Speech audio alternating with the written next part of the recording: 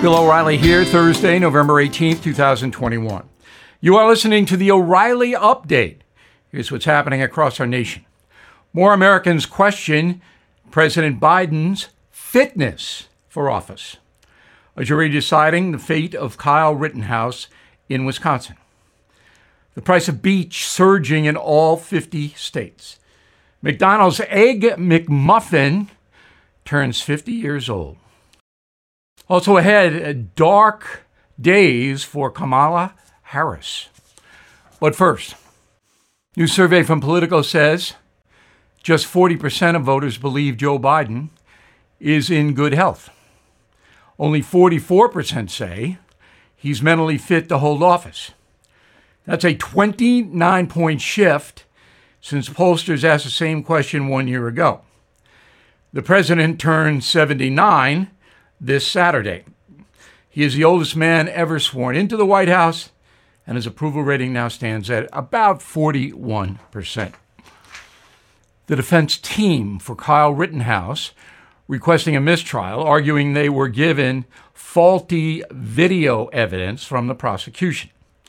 The assistant DA telling the judge a, quote, technical glitch occurred when transferring the footage.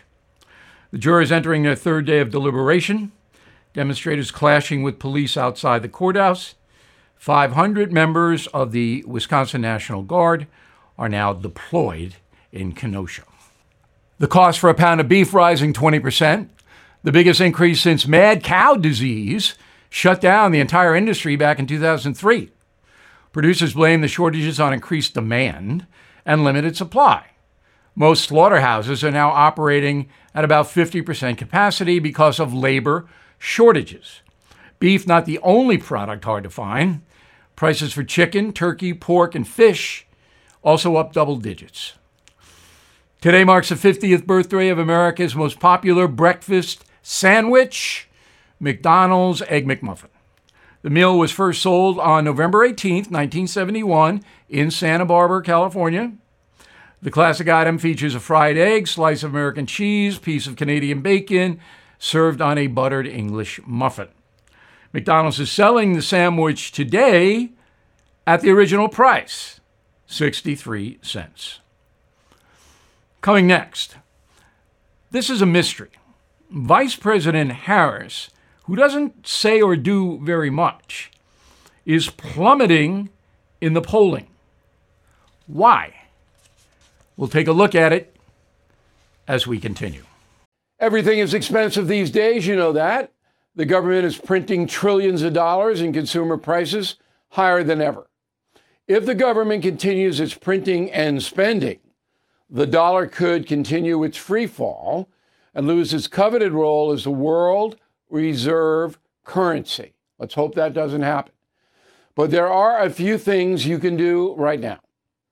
American Hartford Gold can show you how to protect your money, your retirement, your hard-earned savings against inflation by helping you diversify a portion of your portfolio into physical gold and silver. Start with a short phone call, and they can have physical gold and silver delivered right to your door or put inside your 401k or IRA. So please call or text them right now. Tell them Bill O'Reilly sent you. Call 877-444-GOLD, 877-444-GOLD, or text GOLD to 65532. Again, that's 877-444-GOLD, or text GOLD to 65532. Time now for the O'Reilly Update message of the day. Why is Vice President Harris doing so poorly? Her poll numbers are in the 20s. That's rare, and that's bad. Born October 20th, 1964 in Oakland, California, to immigrant parents, mother from India, father from the island of Jamaica, she attended Howard University in Washington, a historically black college. She earned a law degree from the University of California. She was hired as a deputy district attorney in Alameda County in 1990. Then she became San Francisco's assistant DA in 98. She served as Attorney General of California between 2010 and 14. an elected position. Then she went national, securing a Senate seat from California. Kamala Harris had the most liberal voting record during her short time in the Senate, introducing bills such as Climate Equity Act and Environmental Justice for All Act. Of course, they didn't pass. They didn't even get voted on. They were so far left. Last year in the primary, Kamala Harris received 0 delegates, dropping out of the race due to lack of funding. So what's the problem here? Most Americans don't know much about Kamala Harris, but they can see her on TV. And she comes across often as unserious with that dopey giggle. And now she has a perception problem. It's all about relatability. The vice president had a chance to help on the border. She did nothing. Voters notice things like that. Ms. Harris and her supporters are deeply involved in the racist and misogynist culture, lodging allegations. Americans don't like that, no matter what the media tells you. So the vice president is in trouble, and I don't see her getting out of this trouble because the vice presidency doesn't really do much. It's a ceremonial position. And then there's President Biden, who does not like Kamala Harris because she called him a racist during a primary debate. You'll all remember that. I was the little girl on the bus. So she got the nomination because the Democratic Party did analytics and believed that she appealed to women and minorities. Therefore, she was put on the second. But if you look back at Ms. Harris's accomplishments, they are very few. She is a far-left person. There's no doubt about that. If she were ever elected president, this country would take a drastic turn to the left, much more so than under Joe Biden. But here's a prediction. I don't think Kamala Harris will ever be president.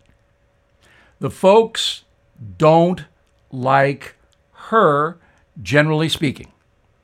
And it's very hard to turn that perception around.